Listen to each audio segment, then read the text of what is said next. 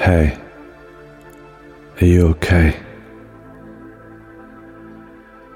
You have been staring at the ceiling for more than an hour. You have beaten your personal record of 45 minutes. Do I have to worry? Cochrane looked down and met Carmenate's genuinely concerned eyes. He smiled at him and cleared his throat. Have you ever felt on the edge of an abyss with the feeling that if you were to throw yourself down, nothing bad would happen to you? Carmenate frowned. In a few seconds, he saw images of yet another transfer. This time, due to the temporary insanity of his boss. Another memorable milestone in his career in the FBI. Then, trying to look beyond the evidence, he put a hand on Cochrane's shoulder. Let's say that since they assigned me to you, I have observed several chasms, and we're still here. Come on, I'll offer you a beer, and if you want, I'm ready to listen to everything in your head without prejudice. I swear. Carmenate was capable of a disarming sincerity which reached straight to Cochrane's heart, just at moments when Cochrane wanted to put his heart aside. After a couple of Budweisers, Cochrane had summarized his progress and the thousands of related perplexities.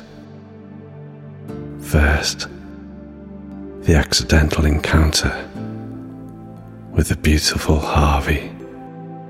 Carmenate mentally repeated to himself not to dismiss Cochrane's fragments of reasoning or unreasoning, as well as ravings, but to listen and give credit, to open his mind and heart to every possible answer. After all, it was said, this was the very essence of working on impossible cases, and Cochrane was number one. Then, in my opinion, you have to go by exclusion. Carmenate broke the hesitation. Superheroes do not exist.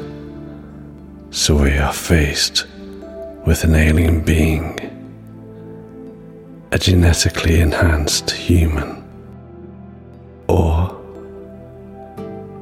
Carmenate stopped abruptly, short of hypotheses and definitions. But in that vacant and suspended space, Cochrane's mind jumped forward, or rather, backward. Or we have to go and visit an old friend of mine, one who is familiar with the impossible. Carmenate finished his third beer. Where should we go? Cochrane smiled. Not too far, but we have to wait for night to fall. My friend has strange habits. Carmenate did not even try to investigate. Come on, I know where we can keep up for a while, he told him as he paid the bill.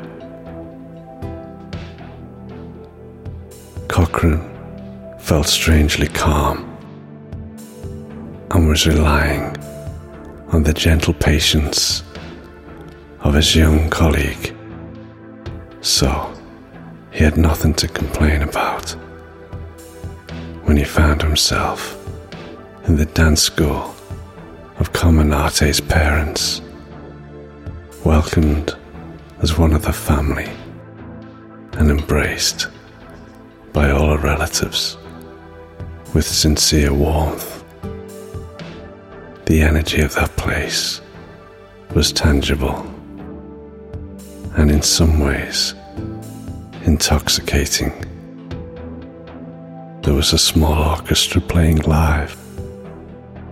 The bar at the back of the hall was full of clients taking a break between one dance and another, while the floor saw couples of all ages dancing as if there was no tomorrow. Cochrane was genuinely impressed and felt happy for not having hindered Carmenate's initiative. Sitting at the bar, enjoying the show and an exceptional Cuba Libre, Cochrane watched his colleague dance a rumba with his mother, a middle-aged woman, still very beautiful, and who danced with the firmness of a teacher and the lightness of a little girl. Carmenate's father, on the other hand, watched them from the bar counter, betraying a certain pride. Cochrane smiled, thinking that, after all, for some, the American dream has come true.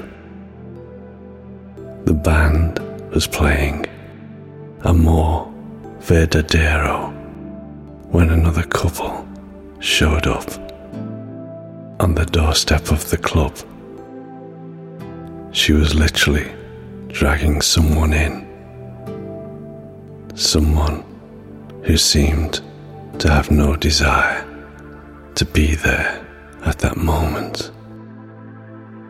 The young woman was trying hard to get him to come in, and even if Cochrane couldn't hear anything she was saying, that woman's silhouette, that woman's body language was more than eloquent. At the end of the little bickering, the two had finally entered the club, and the soft light had revealed their features. The man was rushing to the bar to avoid any involvement on the dance floor, and Cochrane had the opportunity to observe him well. He understood that it was one of the two superheroes, but Cochrane's attention was now entirely focused on the woman, on his Harvey. Without even thinking about it, Cochrane reached Carmenate in the center of the dance floor, whispering to him not to lose sight of the guy who had just sat down at the bar just as the orchestra had attacked Guajira Guantanamera, he made sure to find himself in front of Cassandra, holding out his hand to invite her to dance. Cassandra looked into his eyes and decided to face her fate. The two began to dance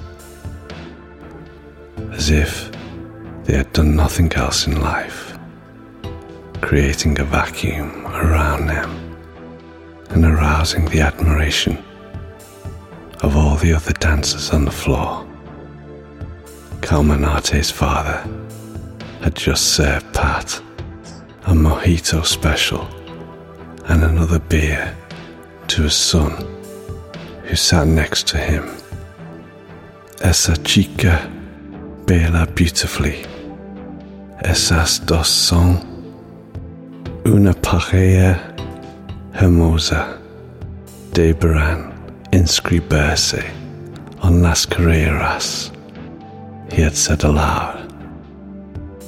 Pat sighed, thinking that, after all, they would find a way out of trouble once again. Then Carmenate's mother came forward and invited him to dance. Senor, this is a dance school. Never let it be that you leave without trying, she told him. Pat took a look at Cassandra and her dance partner. They both seemed happy and free, and he imagined for a few moments that sooner or later he too would find a way to return to himself wherever he was left behind. This is the most dangerous thing I have ever done, Cochrane said, holding Cassandra against his chest and never stopping the dance. I can say the same, Cassandra replied, almost laughing. What's your name? Cassandra. Yours? Gareth. The music stopped, and Cassandra released Cochrane's hand. He looked into her eyes and smiled at her, and she had caught the similar desperate need for normality in all that madness. I would like to see you again, Cassandra. Just tell me where and when. Cassandra looked around her and finally met Pat's gaze again. He was now lost in the arms of Carmenate's mother. Let's meet here. Let's say between Friday and Saturday. Cochrane nodded and walked away, joining Carmenate at the bar. Did you take the man's glass for the DNA? Of course. Here, have this hair sample too. We need the results in less than 2 hours. A simple job for the FBI lab, I suppose, he told him, still inebriated by the scent that Cassandra left on him. Pat had reached Cassandra, ready to leave, and with the turmoil in his heart, while she seemed in a trance, isolated in her thoughts. Let's go to the hotel, he told her, accompanying her out. And I'm afraid We will have to talk seriously, you and I. Cassandra looked at him in surprise, then smiled at him. Yes, you are right. You are always right. I promise we will talk. Pat smiled too. So now, we also know that you can dance the rumba beautifully.